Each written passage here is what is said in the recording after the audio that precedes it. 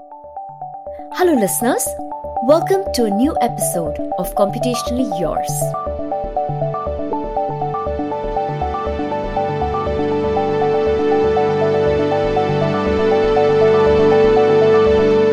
We are your hosts. I'm Dr. Sabah Kadri. I'm Arshi Arora, and this is Computationally Yours. Welcome to a brand new episode of our podcast, where we break down topics in advanced sciences related to computational biology, medicine, and more to make them more accessible. And today, we have a really informative episode planned for you. Recently, there is a lot of news about new COVID variants, so we thought we could talk about those variants in viruses. What are these variants? How are they created? And how do we detect them? And how normal is it for viruses to evolve into new variants? And then we will discuss these in the context of COVID and the 1918 Spanish flu. So yeah, you really want to stay tuned in for this one. Before we go ahead, let's do a very quick review and a shout out to some of our earlier episodes where we dived into concepts like genomes and genetic variations. If you want to learn a little more about the fundamentals, do check out our season 1 episodes that are related to human genome. That's episode 5 called the Human Genome Project. Episode 6 actually, where we go into microbial genomics with Dr. Egon Ozer. He broke down how genomics is used for research in bacteria and viruses. And lastly, episode 8, which was called All About Genetic Variations. Remember, we all share about 99.9% of our DNA.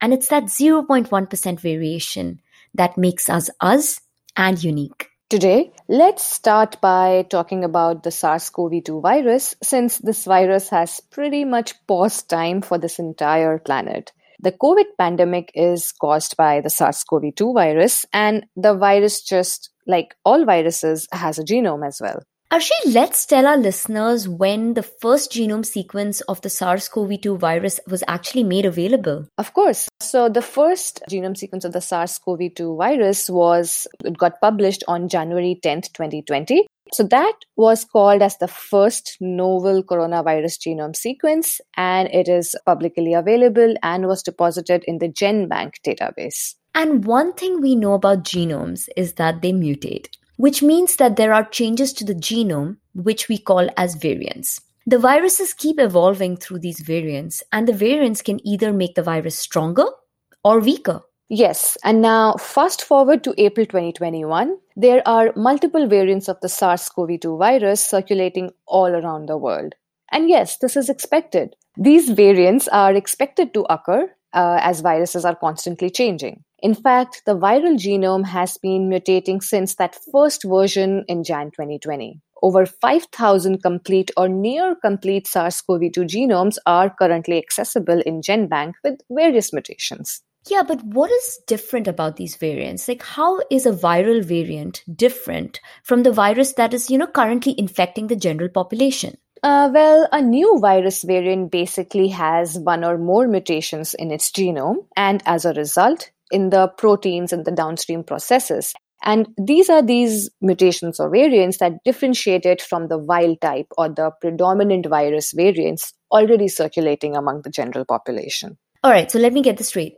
This means that a new SARS-CoV-2 variant that you hear about has a bunch of mutations that make it different from whatever might be the current predominant virus, as well as its current existing variants that is already infecting the current or general population. And sometimes these variants will become stronger, and other times the variant will become weaker than the main strain. That's absolutely right. But now let's talk about what happens when a new variant emerges. Well, like we said, many variants have already emerged and many thousands of them have already been recorded. But typically when new variants emerge, most of them disappear. But a few that have mutations that make them stronger, they persist in the population. Right. And people like the CDC in the United States and also researchers and institutes all over the world really study these persistent variants to understand the implications of these variants on us and on patient care. So they ask questions about the variants that they call as variants of concern. They ask questions like, does the new variant cause more or less severe disease? Does it spread more easily? Can the current COVID test detect this variant? Will the drugs that are currently being used to treat the patients, will these work on the variants? And finally, will the current vaccines protect us from these variants? These questions would hold true in any pandemic and not only just the current COVID pandemic.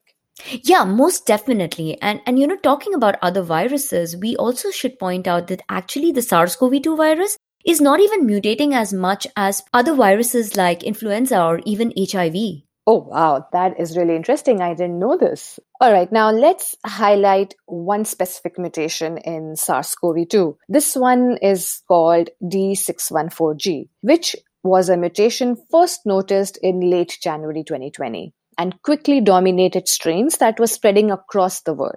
Now, the name D614G basically means is that at the 614th position, the amino acid D got mutated to amino acid G. So let's ask the question that we just asked. First, what does this mutation do?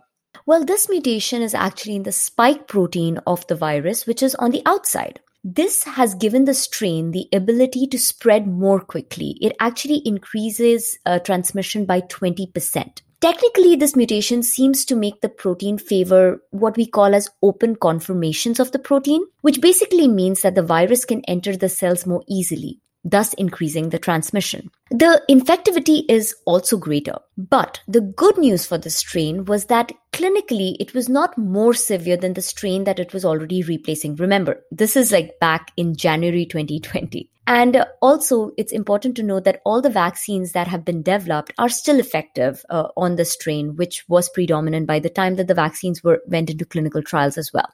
Until about September 2020 or so, none of the other variants that were coming up had caused any concern. But that has now changed. For SARS-CoV-2, when we talk about variants that are of concern, although there are many such variants emerging, we will highlight three predominant variants circulating globally. The first one is B117, which was detected in the United Kingdom. B1 was first detected in Japan or Brazil, and then the variant B1351 was first detected in South Africa.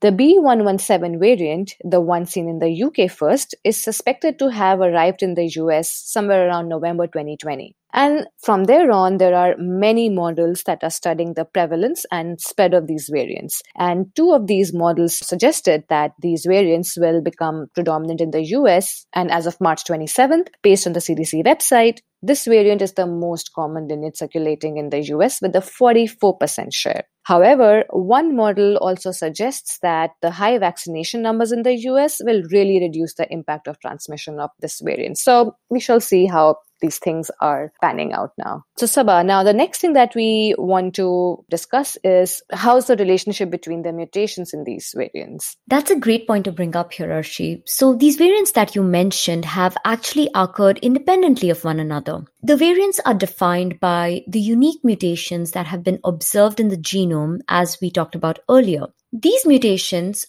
might affect how the virus is transmitted, like we talked about with D614G. Or it might affect parts of the spike protein or some other downstream changes.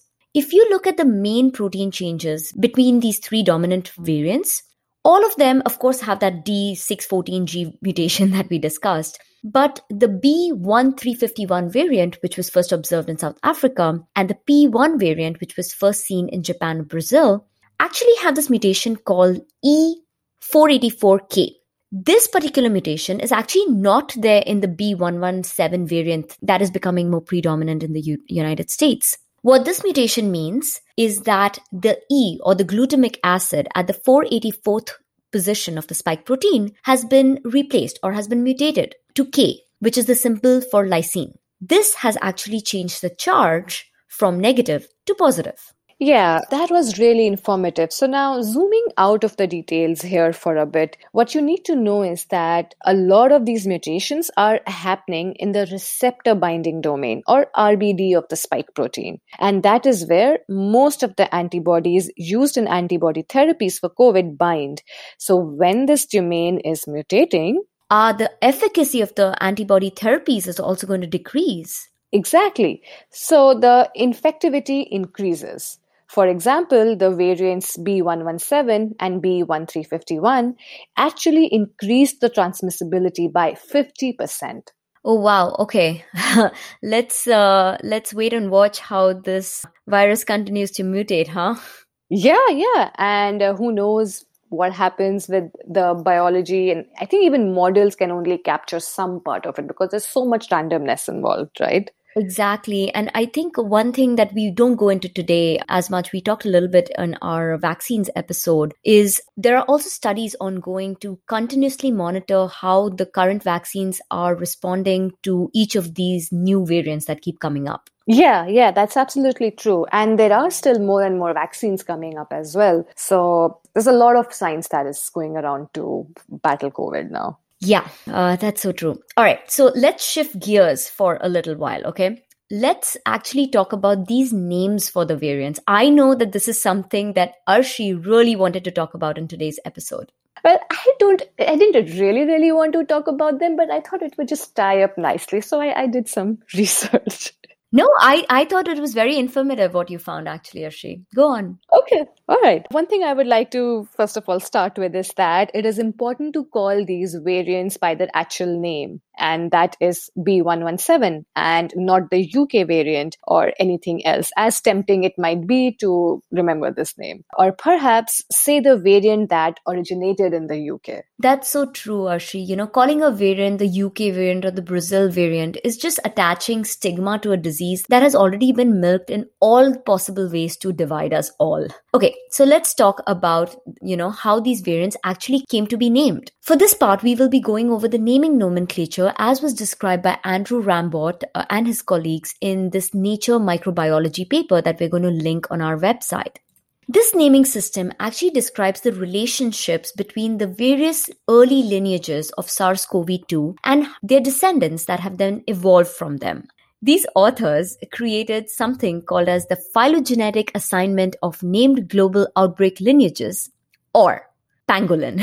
So we're going to refer to this as pangolin going forward. Basically, all the genomes that are related to each other through phylogenetics and some other factors that Arshi's going to dive into more can be grouped together into a lineage, and then that lineage is given a particular name. Yes, so let's talk about the Nature Microbiology paper by Rambot et al. A little bit more. So they also describe this pangolin lineage that Sabha just mentioned, which is a lineage based on their nomenclature. And these lineages are basically a cluster of sequences that are associated with an epidemiological event. For example, let's say a virus gets introduced into a geographic area and shows evidence of onward spread. These lineages capture the emerging edges of the pandemic across the globe and are great for genomic epidemiological surveillance and also outbreak investigations. According to the pangolin, the factors that define them include clustering together on the global phylogenetic tree, epidemiological support like location, and further evidence of circulation in that region, etc. Now, for example, let's try to decipher the B117 variant naming. At the root of the phylogeny of SARS-CoV-2, there are two lineages. There's lineage A and lineage B. Lineage B got published in Sequence first, actually.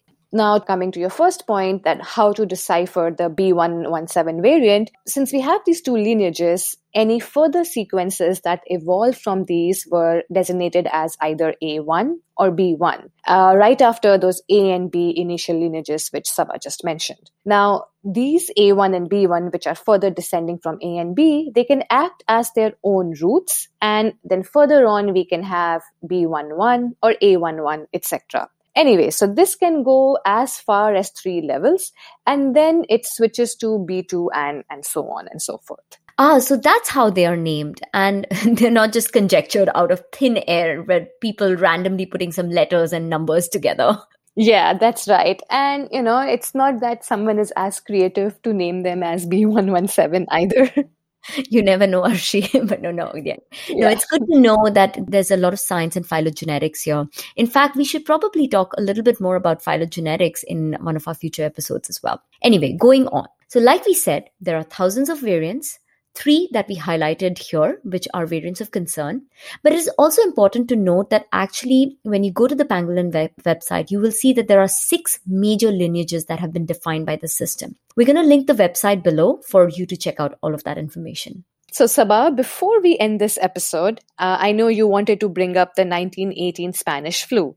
But again, going back on the terminology, I want to point out that Spanish flu was the popular term used, but it was actually an influenza pandemic that occurred in 1918, 1919. But it infected 1/3 of the world's population and nearly killed about 50 million people worldwide. Yes, this disease was really severe, but here's what I wanted to bring up about it. This pandemic did not die in 1919. All influenza pandemics since 1919 and almost all cases of influenza A around the world have actually been caused by some descendant of the 1918 virus that have mutated over the years. For example, viruses like H2N2 and H3N2, they have key genes that actually come from the 1918 virus.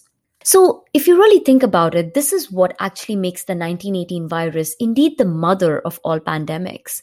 This is also why you might be hearing in the news that COVID might keep coming back each year and we might have to keep getting vaccinated. It's because the viruses will keep circulating, they'll keep mutating, and as we said, some of them might get weaker and disappear, some of them might get stronger and come back. We just don't know that, so we will just have to watch and see.